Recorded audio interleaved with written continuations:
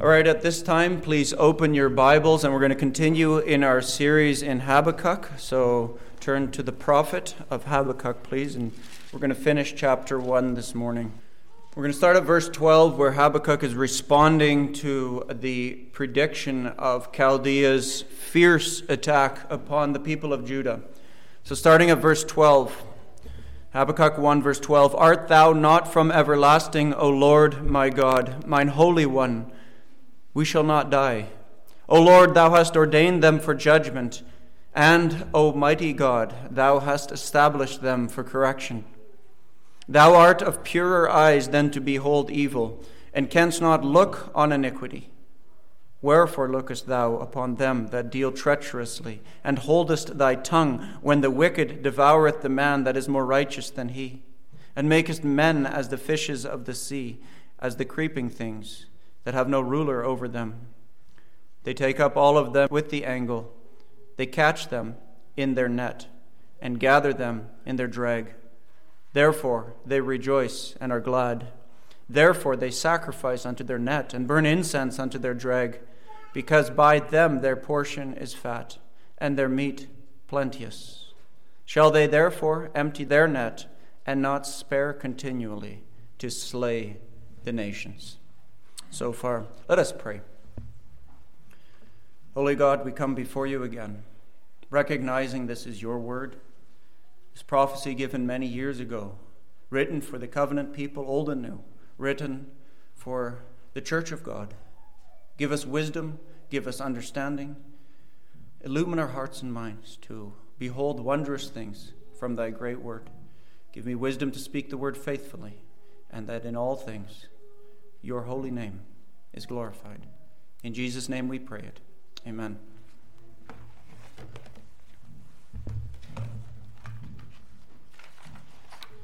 All right, this morning I will be dealing with verses 13 to 17. Last time we set the stage of Habakkuk's response in verse 12. I have 3 points to bring out from verses 13 to 17. They are these: grappling with unjust dominance, gathering with greedy delight, and given to godless desires. So first of all, grappling with unjust dominance. This is again a continuation of where we've been. Remember, Chaldea is going to be barbaric as she bulldozes really into the land of Judah and takes man, woman, and child and leads them into captivity after slaying countless numbers of them. We have to remember that Habakkuk, who had prayed for justice for wicked Judah, is now so surprised that the just God would bring an even more barbaric nation into their own lands. And so there's a shock that goes over his own heart. And so in verse 12, what we saw last time was that Habakkuk pleads God's character back to him. That is the beginning of all prayer, pleading who God is. And now, from verse 13 to 17, he goes on to describe in shock how God could do this. These are all rhetorical questions based on God's character. Notice, first of all, he brings up the purer eyes of God. Thou art of purer eyes than to behold evil. The idea of purity was part of Israel's entire existence as a nation, wasn't it? We can see that 24 times in Deuteronomy, when it's describing the tabernacle, it will use this word pure for the gold that will cover many of the elements of the tabernacle. We see 21 times this same word of purity gets used in Leviticus with respect to the priests who would minister among the people of God. So absolutely, he's right to say, thou art of purer eyes, because everything that relates to God relates to his purity, his holiness, his zeal for absolute pristine holiness. But this word only gets used here in the book of Habakkuk. How could God allow such impurity then into his land? In fact, look what it says, thou art of pure eyes. And then look how it says, and canst not look upon evil. You see that? The eyes refer to what? What do the eyes refer to in Scripture? Omniscience, God's all-seeing eye that sees everything that happens on the land. Before the hand touches, the eye sees. And he says, God, you know, you cannot countenance even a momentary glance over anything wicked. In fact, in one of the other prophets, Isaiah, it says this. It says, for Jerusalem is ruined and Judah is fallen, because their tongue and their doings are against the Lord, to provoke the eyes of his glory. And so he's right to talk about what God sees. But then notice he moves from the eyes to the mouth. Because here's the shock. It's not so much that God sees in his omniscience, it's that he doesn't say anything. Right? And holdest thy tongue, it says in the text, when the wicked devour. God doesn't seem to be responding at all. He seems to be silent in this whole episode.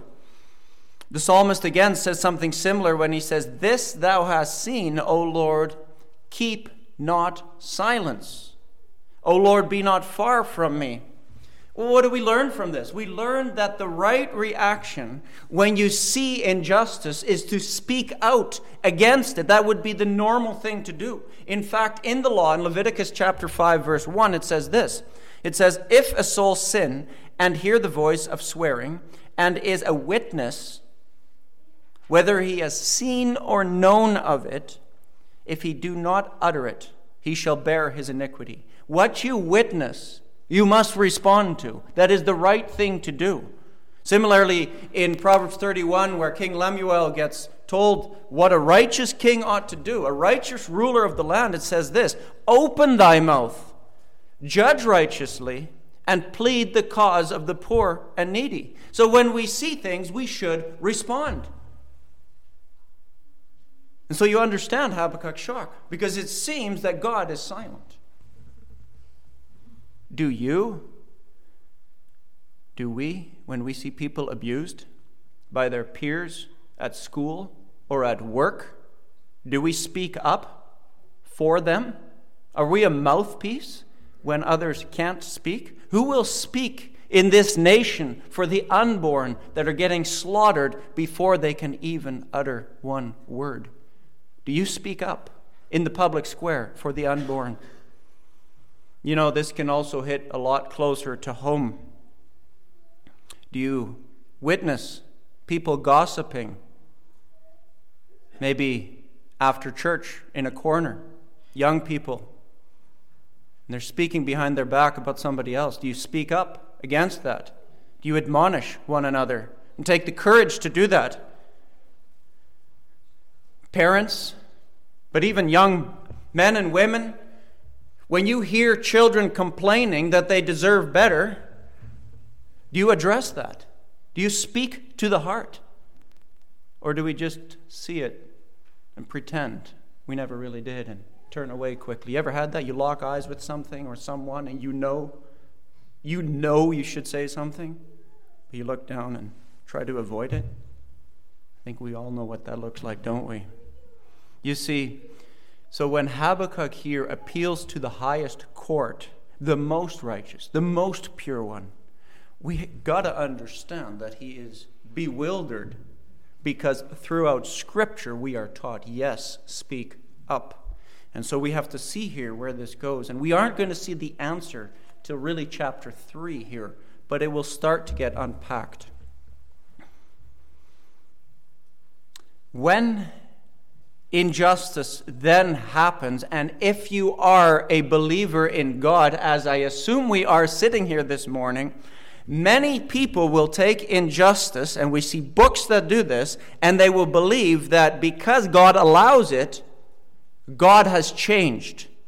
Either God is no longer all-seeing and he just missed it. That's what some people do with God. Well, he's less now. Or he's no longer omnipotent and all-powerful, and he can't do anything about it. He's pulling his hair out, as it were. Or he is no longer just. And all of these ideas are written in the pages of professing teachers and preachers that you can buy at your local Christian bookstore. Don't buy these books. Please. I'm just telling you That is how some people have responded. Maybe you remember the book many years ago, Templeton, Farewell to God. But Habakkuk will not entertain that. God is, he starts with, his holiness and his eternality. And so what this means is perplexity is no excuse to give up on God's character and his being, ever. The change has to happen with us. It cannot happen with the immutable God. And then, really, we have to embrace his purity. I love the fact that God is unswerving, that he is constant, that he is pure holiness. Can you imagine if God would even allow a speck of dust in his presence? Everything would unravel. But praise be to God, he is unswervingly holy. It is a precious thing for the church that our God is always holy in everything he does. Do you believe that? Now notice in the text as it goes on, and it says, "Wherefore lookest thou upon them that deal treacherously?" You know what treachery is? Betrayal. Remember, Hezekiah, years before this, had shown the Chaldeans, the people of Babylon, when they came with their emissaries, he decided to open up the temple riches and to show them everything, because he thought, well, these guys are so far away, they will never invade the land. And he gets backstabbed, right? Judah gets backstabbed. Chaldea looked like their allies, but now they treacherously betrayed them. Treachery is what the devil did in the Garden of Eden to Adam and Eve. He lied. He backstabbed them. Have you ever been backstabbed? Perhaps it was a business deal. They upsold you on something, but when the truth came out, it wasn't what you thought it was. Perhaps you've been backstabbed as a kid. Somebody, a friend, spoke behind your back. Perhaps later it could be a spouse, it could be a child, an adult child, it could be a parent. It can be hard. Treachery is very, very personal. The hurt of treachery can't be described with words, can it? Take the Chaldean treachery and let us learn from it to be people that are very sound and honest with our words. We can all do better, to be clear, to be people of integrity. Sometimes for the sake of looking good to others, we're willing to throw someone else under the bus, even a little bit. And we try to prop ourselves up. That is also a form of treachery. Let's watch ourselves. It says in the text where God says, "And holdest thy tongue when the wicked devoureth the man that is more righteous than he." Now this is kind of interesting because it's like he's saying Chaldea is a lot worse than Judah. Now we know from the beginning of Habakkuk that he had just said Judah is going roughshod over the law of God. The wicked are prospering. So if Judah is bad, and he says Chaldea is way worse, God, why are you not speaking up? That could be what he's saying. Judah is bad, but better than the Chaldeans. And that could be what this text means. It could also mean, however, that there is a righteous remnant within the people of Judah, such as Habakkuk, and he's pleading for them. Lord, how are you allowing them to be run over by the ruthless Babylonians? Well, whichever way we look at this text, outside of the Lord Jesus Christ, there's no one that's absolutely righteous. We know that from Scripture, right? There's none righteous, no, not one. But we do know that there are people who are relatively more righteous because of common grace. We aren't as bad as we could be. There are definitely people who are more given to sin than others. Do you remember what happened at Sodom and Gomorrah? Just before Sodom and Gomorrah, and Abraham pleads. What does he plead? He says, "Wilt thou also destroy the righteous with the wicked?" It's kind of similar to what Habakkuk is doing. He's just pleading, well, shall not the judge of all the earth do right here? What's going on? He's pleading for maybe the few righteous people left. And we are taught by this to plead for the people of God. Do you plead for the church? Do you pray for this church? Do you pray for the church in our community, in our nation? Are we on our knees for a nation, yes, that is given in many ways to lasciviousness, but are you praying for the church of God that is here, the witness, the lamp that still exists? Do you pray for her?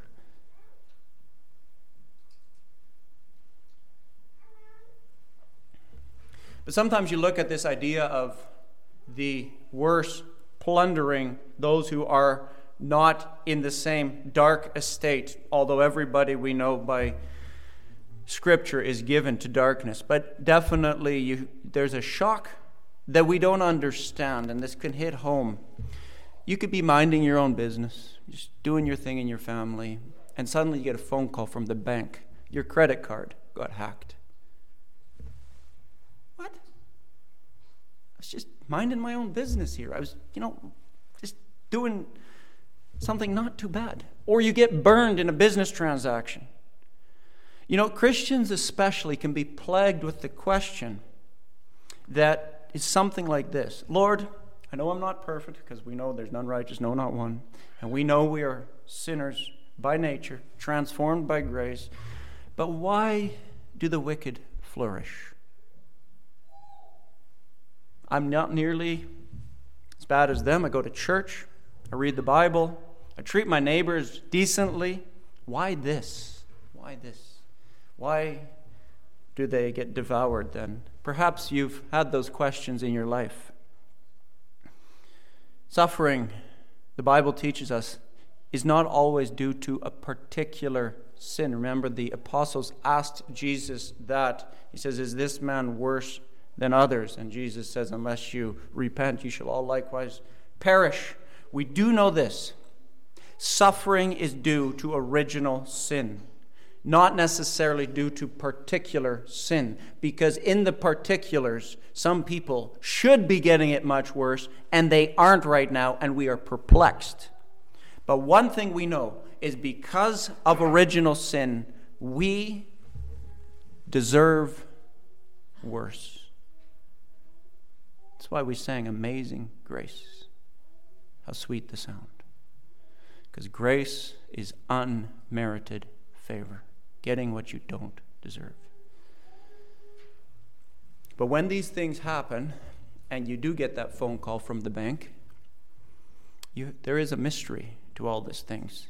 Why some more than others? Why are some people dealing with a terrible divorce and others are not? Why is it that some have a chronic health issue all their lives and others seem to be fine all their lives physically? Mystery should result then in an attitude of humility. That's the right response. Don't get calloused or stoic to these things. Pains and feelings are real. And lamentation with faith is very biblical. And we must give ourselves and each other's the freedom for lament. Not many people talk about lament, but it's in the Bible. Now notice the word devouring here in the text. The wicked devoureth the man. The wicked hate those who might look better than they do. Remember Cain? Cain, it says in the Bible, slew his brother Abel.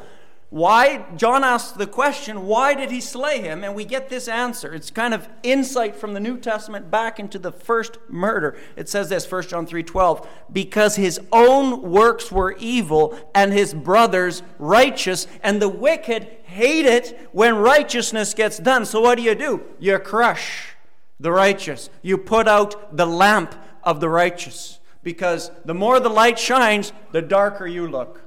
And that's why the response of Cain is to do that. You see, goodness is scorned by wickedness because it highlights their blackness. Have you ever made fun of people for holding strong values and upright principles, but you mock them? This can happen in many ways. People that hold high views of family values, and behind their back you're like, well, they really take that all so seriously. Something like that. Why do we do that? You done that? Are you devouring the righteous?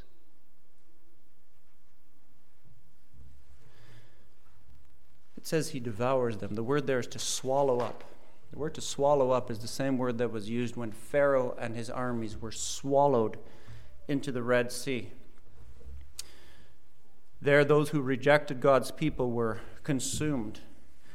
This is a covenant reversal, because Chaldea now comes and undoes what Israel's blessing was, and now Israel is getting swallowed up. There's many covenant reversals in Habakkuk, because God is showing his covenant people that if they reject their covenant God, he will give them the curses that were part of the other nations. I think this verse 13 should cause us to see the wonder of the cross of the Lord Jesus Christ. This whole idea of the righteous being had for the unrighteous and the unrighteous crushing the righteous. Well, we see in the cross of the Lord Jesus Christ the perfectly righteous one. He would face the grossest injustice. Here's a question that we don't often ask. Have you wrestled and grappled with the injustice of the cross? People wear crosses on a necklace, or they've got one on their Bibles. Well, the cross was an instrument of barbaric torture and injustice. It was a grueling instrument. I remember I've said to you guys once before that if you realize these crosses weren't high on a hill. No, they were mostly at eye level. And so when bodies were hung up on these crosses, you could gaze them right in the eye and see the agony. And there the righteous Son of God hung as he was betrayed. As the law was pushed to the side so they could kill him. And as it says in Acts, you were slain by Anomius, lawless hands have taken. The Romans took them. You see, Habakkuk's shock that God ordained Chaldea should transport us to the shock of Calvary's cross. Has it done that for you personally? And yet, as with the destruction of Judah, so it is with the death of the Lion of the tribe of Judah. The destruction of Judah was ordained. We saw that. The destruction of the Lord Jesus Christ, his death, was ordained. Yet it pleased the Lord to crush him. And in all that time, while we have a gross injustice, it would not compromise God's justice. That is the irony, the paradox of the cross. The same act was totally unjust on our side and completely just from God's side. By taking our sin, Christ satisfied God's just wrath on sinners. God, who it said, as we saw, cannot look on iniquity, turned away from his sin-bearing Son, so that his pure eyes can now behold us. That's the amazement of the cross, that he took our sin, so that the pure eyes of the Father can smile, his countenance can be upon us. Sinners by birth, transformed by grace. Have you seen yourself in Babylon, in the injustice? And do you know yourself in Christ, the just one? It's the most important question you can ask yourself this morning. Young children, do you see yourself in Babylon, but do you know yourself in Christ? Point number 2, gathering with greedy delight. and makest man as the fishes of the sea and as the creeping things that have no ruler over them. Notice it talks about the two categories of animals here, fish we say nowadays, and creeping things. Now it could be that these creeping things are referring to the shrimp and the lowlifes, the bottom dwellers of the oceans perhaps, or just the creepy crawlies that you see out in the garden sometimes. Either way, it doesn't matter. There's two categories, and in the law, fish were clean animals, but creeping things were unclean animals. And what it tells us is the Chaldeans will come in and they will bulldoze over both categories, the fish and the creepy crawlies, over the righteous and the unrighteous. God-fearing or not, they'll come. Such barbarity is very current in what's going on right now in the Middle East, when people are using civilians as human shields and using hospitals as military headquarters. They are bulldozing over the innocent and the not innocent. It doesn't matter. And so this is nothing new. It is a very Chaldean-like thing that we see when warfare happens, and we see it today.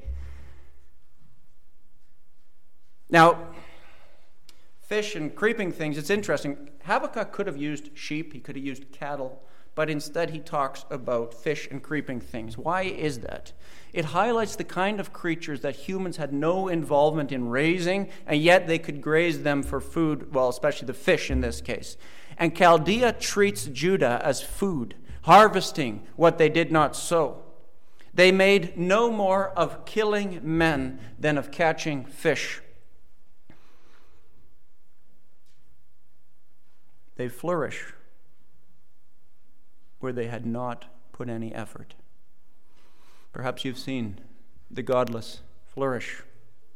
You have a neighbor, perhaps, who harvests his crops on Sundays, who swears like a sailor, who's on his fourth marriage, and somehow, when the land beside you, that you'd been eyeing up for years, goes for sale, he gets it. You don't understand. How can it be that my kids get sick after all the precautions I've taken? I've been praying diligently for them. I've been giving them a super healthy diet. Everything I have is grown in the garden. I milk my own cow.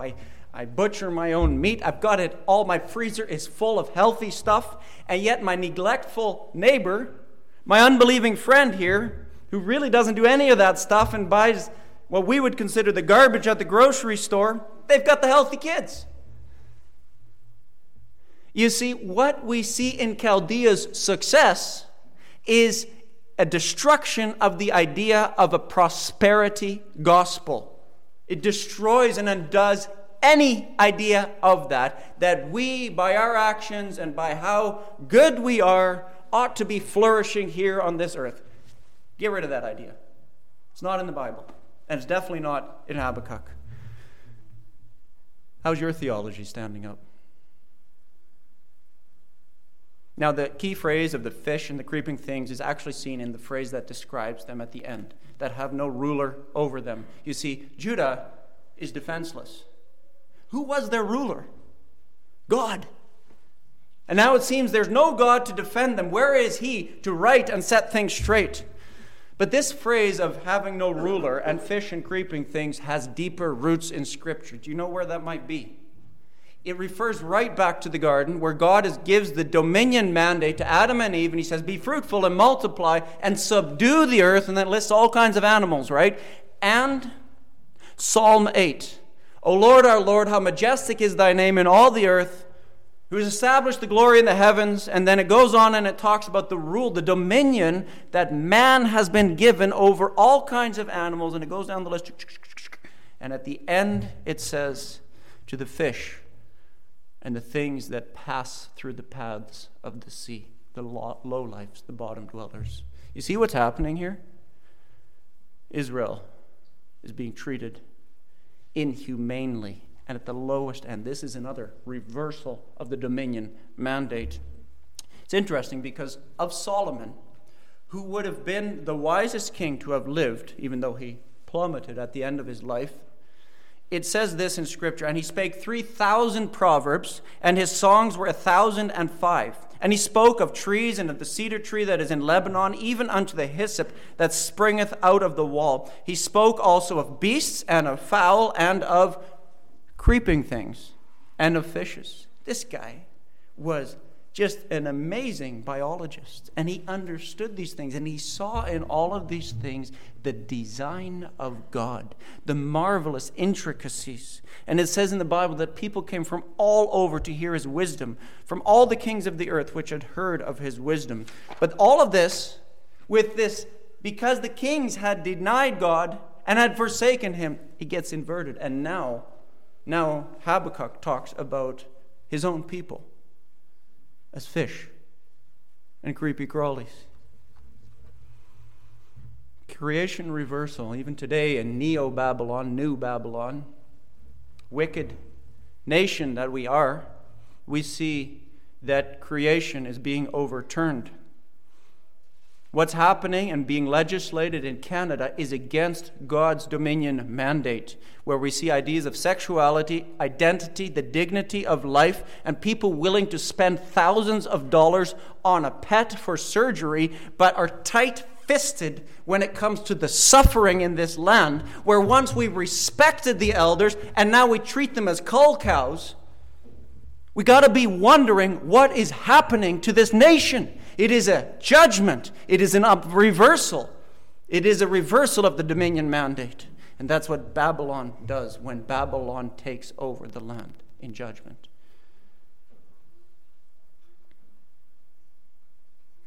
You see, really, the image of God is under assault.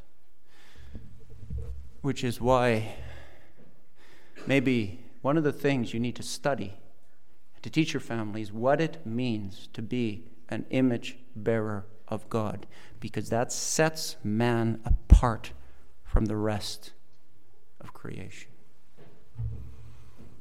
Verse 15, this gets interesting because it says that they take up with them the angle, they catch them with their net and gather them in their drag. Therefore they rejoice and are glad. Habakkuk now tells us how they hunt their prey. Well, it's hunting season, so you hunters among us understand the idea of catching your prey. But remember, we're talking about fish. It talks about the angle or the hook. Assyria, the nation that Babylon would crush, but that had kind of ruled the entire Middle East for years, had the practice of putting a hook in the lip, the lower lip of their captors, and then stringing all these captors on the lips together, single file, and bringing them off into captivity. Amos actually speaks of this when he says in Amos 4:2, he says, "The day shall come upon you that he will take you away with hooks, and your posterity with fish hooks." And now Babylon does the same thing as Assyria did to Israel, Babylon does to Judah. But look in the text when it says verse 15, when it says, "And they take up all of them in the angle." Only all would satisfy.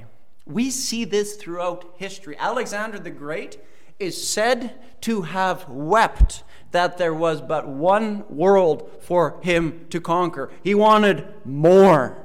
Julius Caesar, who would be in Latin aut Caesar aut nullus, which means either Caesar or nothing. He wanted it all dominion. Is this not exactly where sin ultimately leads us? All or nothing.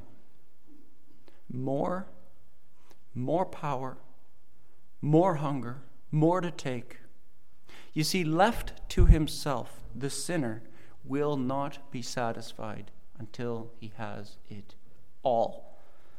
That little temptation to tell your boss a white lie, to look good, and to get that promotion you've been eyeing up, do you think it will end at the white lie? It always goes further. That little triumph you had over your sibling because you got to the cookie plate first and you took the big one that was on the other side of the plate, is a springboard to doing the same thing in bigger ways. The Puritan John Trapp says this. He says, covetousness is boundless, and ambition rides without reins. It's quite a statement. The Bible actually talks about this really simply. Hell and destruction are never full, so the eyes of man are never satisfied. You see, Chaldea is just part and parcel. It is the quintessential example of man given to sin. Arms open, clasping, wanting it all. And the only way to be free from Babylon's greed is severed not by how good you are, not by how much effort you put in, not by going to church, but in Jesus Christ, who slays that sinful desire. You know, there's that song, he breaks the power of canceled sin. He breaks the power. How precious is the work of Christ. But let's go on here. It says, they catch them in their net and they gather them in their drag. Ancient images of Babylon are actually seeing their gods, that we find these in archaeology, showing the gods dragging a net in which their captured enemies are squirming. But notice in the text, this is quite striking. There's a progression of implements here. It's almost as if the hunter starts with the small pocket knife and then moves up to the 243, and now he's using the 30-06. That's happening here as well, because look in the text. We start with the angle, the hook, single, one fish. Then we get the net, which is a throwing net, which was probably a few yards wide. And then, to cap it all off, we get the drag. The drag, we know from history, was about 36 yards wide to catch way more. That's what they were doing. And in increasing quantities, the Chaldeans are gathering their prey. Think about that. From a hook to catch one, to the drag to catch an entire school of fish. Poisonous doctrine starts with one. It hooks one person. Yeah, you buy that book. Could be one of you. Could be me. Brings it into our home, and slowly, small things can bleed out to make big things. It quickly infects whole groups. The teachings like these, that there are modern apostles and prophets, the idea of women in office, the idea that God is your buddy or God is mutable, the idea that God wants you to have your best life now, the idea that you're saved by the faith of your parents, the idea that salvation is you cooperating with God, the idea that at some level you have something to contribute in your salvation, be it ever so small, just one drop. It undoes everything, and soon that dragnet will come sweeping in, and we see denominations capitulate to those teachings. The friends you hang out with could be one bad friend. He may hook you, but pretty soon he hooks more. What have you been reading lately? Do you kick up your feet when there's conversations to be had with the young people among you?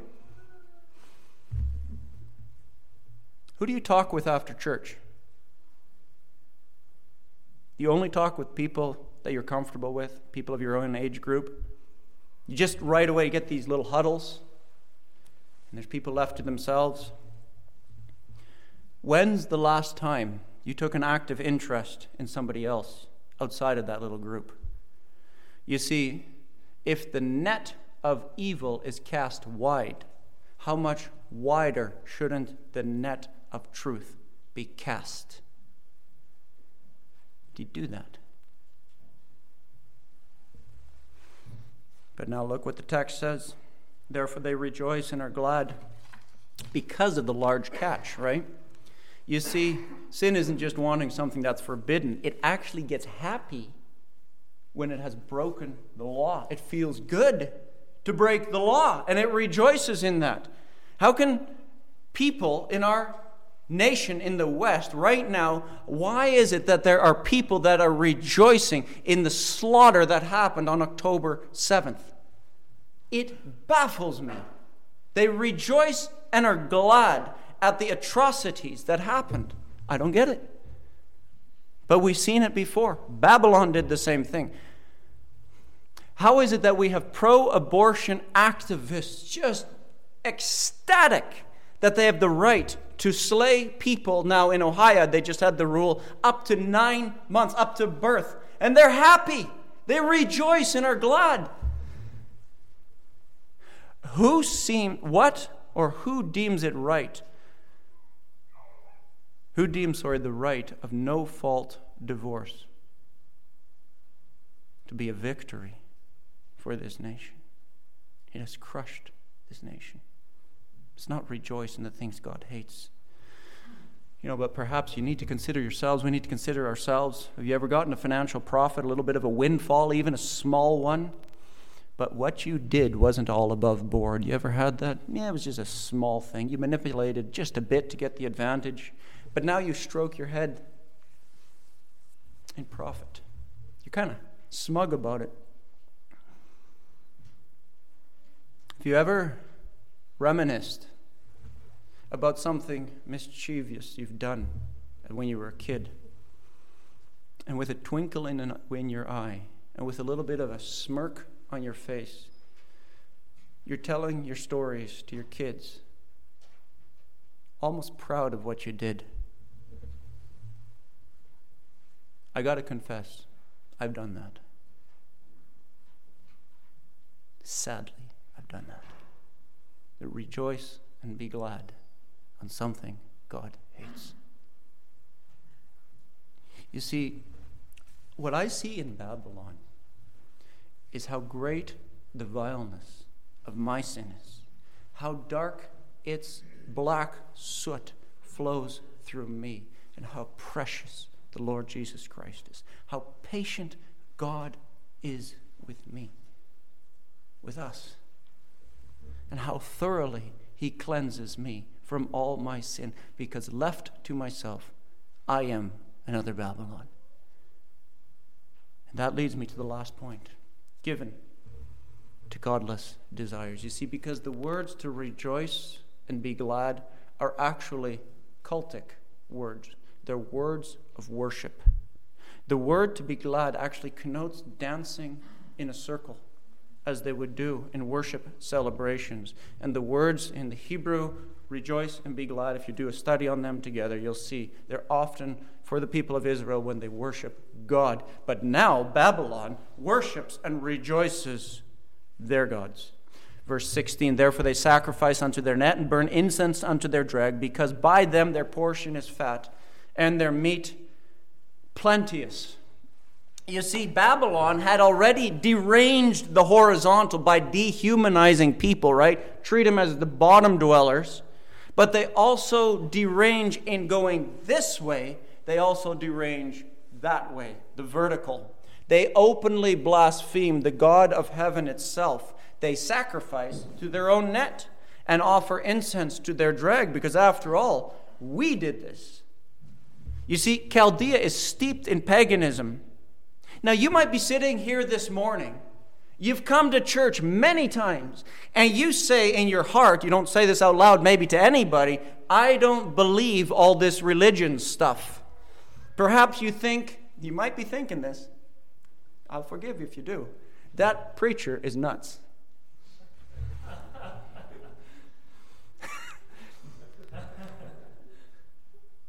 And you think, I'm not religious. I don't believe this stuff. Well, if that's you, do you live with purpose? You do, don't you? You do something for a reason. Who establishes purpose in your life? Do you hold to morals? Well, who's the lawgiver that gives you morals? Do you live with the knowledge of value and that I'm worth something? Well, who authorizes the value of a human being? You esteem reason and thinking. Well, how do you establish the value of reason without first assuming reason. And if you do that, you are violating one of the fallacies of reasoning, which is circular reasoning. You can't do it. You see, in every which way, godlessness and paganism borrows from Christianity to establish some sort of foundation, and then from that borrowed capital, they try to shoot down God. You see, atheism and paganism are hollow. And you, my dear friend, are a lot more religious than you might think. And in rejecting the God of Scripture, you, my dear friend, are sacrificing to your drag. Johann Peter Lang said this. He says, the sinner perverts the holiest thing in man. And you know what he says it is? Worship. Worship. Everything is a snare to him who forsakes God. But in idolatry, you think, my idols have made me plenteous. That's what it says. By them their meat is plenteous. Well, who allows you to prosper? Well, quickly, we sacrifice to our drag. Well, we do this too, you know. Don't just say, oh, it's the pagan Babylonians that do this kind of stuff. We do it. We're given to this stuff often. How many times haven't you praised your smarts, your savvy, your connections, your strength? You see, either we are worshiping God or we are worshiping self and the gods we have created.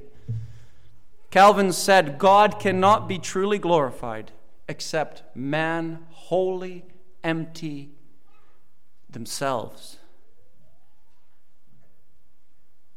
Is it any wonder that Scripture says, for the people of God, Joel 2:23, be glad then, ye children of Zion, and rejoice. Those two same words, in the Lord Jehovah your God. There's a joy in knowing God. How suitable it was and is for us to gather here this morning and to sing the praises of our God. It is the right reaction for the daily blessings He bestows upon it. How appropriate it is to thank God before you take a bite of your meal this afternoon. It is the right thing to do, to worship Him, to thank Him for the food you've been given. You and I don't deserve anything. How thankful we ought to be. Instead of giving it to our drag and saying, oh man, look at how good I brought in, how much food I brought in. Look at the deer I shot. Look at the coleslaw I just prepared. No, thank God.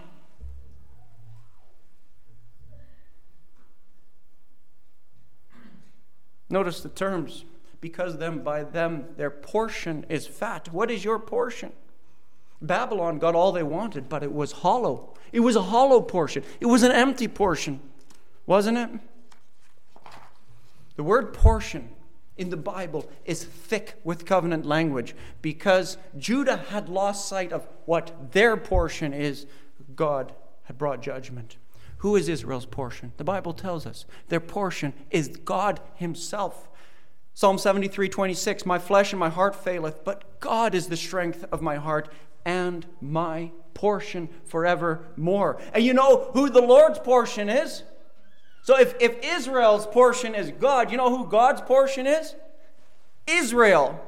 Deuteronomy 32:9, for the Lord's portion is His people. You see, the fat of the land is not going to be your stuff, the home you have. It's not going to be your family. It's not going to be your health. It's not going to be your earthly empires. It's not going to be your bank account. It will not be any of those things. You see, for the church, our portion, our wonderful portion, is Jesus Christ Himself. The Lord Jesus Christ is our reward, and therefore the worship of God is the sacrifice of what? Of praise with our lips to God. Daily looking to Him, daily delighting ourselves in Him, daily reminding each other of Christ, our great inheritance. This brings me to verse 17. Shall they therefore empty their net and not spare continually to slay the nations? You see, the image here is now they've caught the fish, they've dragged them in, they've thanked themselves and their gods for what they've done, and now they empty their nets, and what do? They go right back and take more. That's what they do. Babylon dumps their maimed captives and starts over, does it again. You see, think about this for fish especially. For fish, the point at which you empty the net is the point of life and death, is it not? You've ever maybe seen this, maybe you're a fisherman yourself, and you see them squirming and flailing around in the net, and you dump it, and they lie there on the boat or on the dock, dying. It's the moment, the critical moment. And Habakkuk's wondered, Lord, in the most critical moment, how can it be that you just let your people die out there and Babylon just leaves them as refuge and out she goes to do it to somebody else? Because that's what it says. Did you see the words here? To slay, what does it say? The nations, Goyim, the nations, the peoples, the Gentiles. Babylon wants it all. Beyond the covenant people, Habakkuk says, beyond our people, God, what about humanity?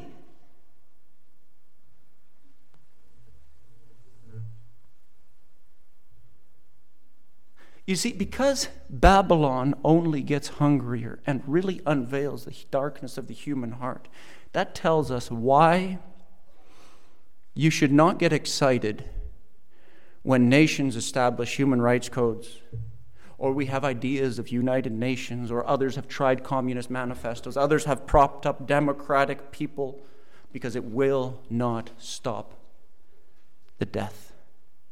It will not stop the fishermen from going out to do it all over again. Do you believe that? You can just hear the desperation. Oh God, rise up. Are you not the Lord of the nations? Will you not assert the rightful place? I'm going to close with some applications out of these verses from Habakkuk's pleading. Here, learn these things. There's two ways to respond to hardship. You will either seek to join Babylon, who rejected the true God, and Babylon is no more, or you can be like Habakkuk, and when adversity strikes you or us, pray. Yes, in perplexity, but not fatalistically. Do what Habakkuk does, who cleaved to God, clasped God in prayer. Learn also that we spent now a good hour looking at the various descriptions of evil, the evil of Babylon. There is something right, the Bible says, in naming the particulars of evil, because knowing its particulars is the first step to opposing it. How often do we pray, oh Lord, please be with this nation, it's dark. Well, what's dark in this nation? What's breaking this town apart? What are the hardships that are affecting your families? Do you name them? Can you identify them? Have you thought them through and weighed them in the balances of Holy Scripture? Or do you just generalize? Is that you? Generalizing? You know what you do when you generalize? You put in your time. That's what you do. You pray, generally. No, let's see things for what they are. Learn that Babylon is full of murder and is like he is one of the sons of Cain, a son of the devil, Cain, who was of that wicked one and slew his brother. You see, murder drives us back to Cain, which drives us back to the devil. And Babylon is a representative of Satan's war against God and his people. And therefore, please hear this. You can never be at home in Babylon. You can't. We are pilgrims seeking a heavenly country. Learn also that mere military force and law cannot establish justice. But we believe that so quickly. No, we need Christ's arm of might and Christ's power to change this nation. Lead on, O King eternal. Not in swords loud clashing, but in Christ. You see in Babylon's judgments that the rod of God's anger strikes at hearts of stones, but it is the gentle breath of the Spirit that transforms those stony hearts into flesh, which is why Habakkuk's prayer is probably more powerful than the judgment that passed on Babylon. Learn also that faith-wrought questioning, lamentation, and grappling is biblical. God is not Allah, the God of the Quran, whose will must never be questioned, who would never engage relationally as Jehovah, our God, does. No, God is not like that. Suffering, injustice, perhaps for you a shattered future, perhaps it's financial hardship, perhaps it's a wayward child that is lost and wants nothing to do with God, should not drive you to see God as some distant deity who doesn't care. No, we see in Habakkuk, he is nigh unto all those who draw upon him. Habakkuk believes that, and Habakkuk cries out to him. But you know what Habakkuk doesn't do? This is very important. He does not charge God with sin. He's perplexed, but his mouth stops at that point. And so, dear people, if you are dealing with any of those things and 1,000 more, cry out to God. Wonder why God. Plead and do what Habakkuk does. I love this analogy. He presses the gates of heaven. He bangs on the door, as it were. He tries to bring God's edicts back to God. He says, God, you gave us your edicts here on earth. I'm bringing them back to your courts. Please, God, hear me. But he does all of this harnessed with the truths of Scripture. Notice this prayer of Habakkuk is public. This is an important point. Private prayer is the place we often wrestle with our deepest struggles, isn't it? But public prayer takes a stand. Do you grapple personally, but also stand for justice publicly and are unashamed to call out to God? You are my God, and do it in front of others. Through Habakkuk, we learn God allows his people to struggle. This is part of Christianity. Struggle is part of the pilgrim way. So don't be surprised when it hits you. Theology may be learned from teachers and preachers, but it is sharpened in the crucible of life, and God designed it that way. And lastly, Habakkuk wonders why God holds his tongue, doesn't he? Silence does not mean inaction. Yes, in verse 17, we end with the phrase, to slay the nations. It seems the whole world is lost right now. Babylon destroys the nations. But hear this, Christ will inherit the nations. Amen. Let's pray. O Lord, how precious are your ways, and your thoughts are so beyond our thoughts. O Lord, great is your word. Great are the things that you allow in your providence to befall this world, to befall me and one another. Lord, may we learn from your word and be people of light, holding forth the word of life, that we may rejoice in the Lord Jesus on that great day. In his name, amen.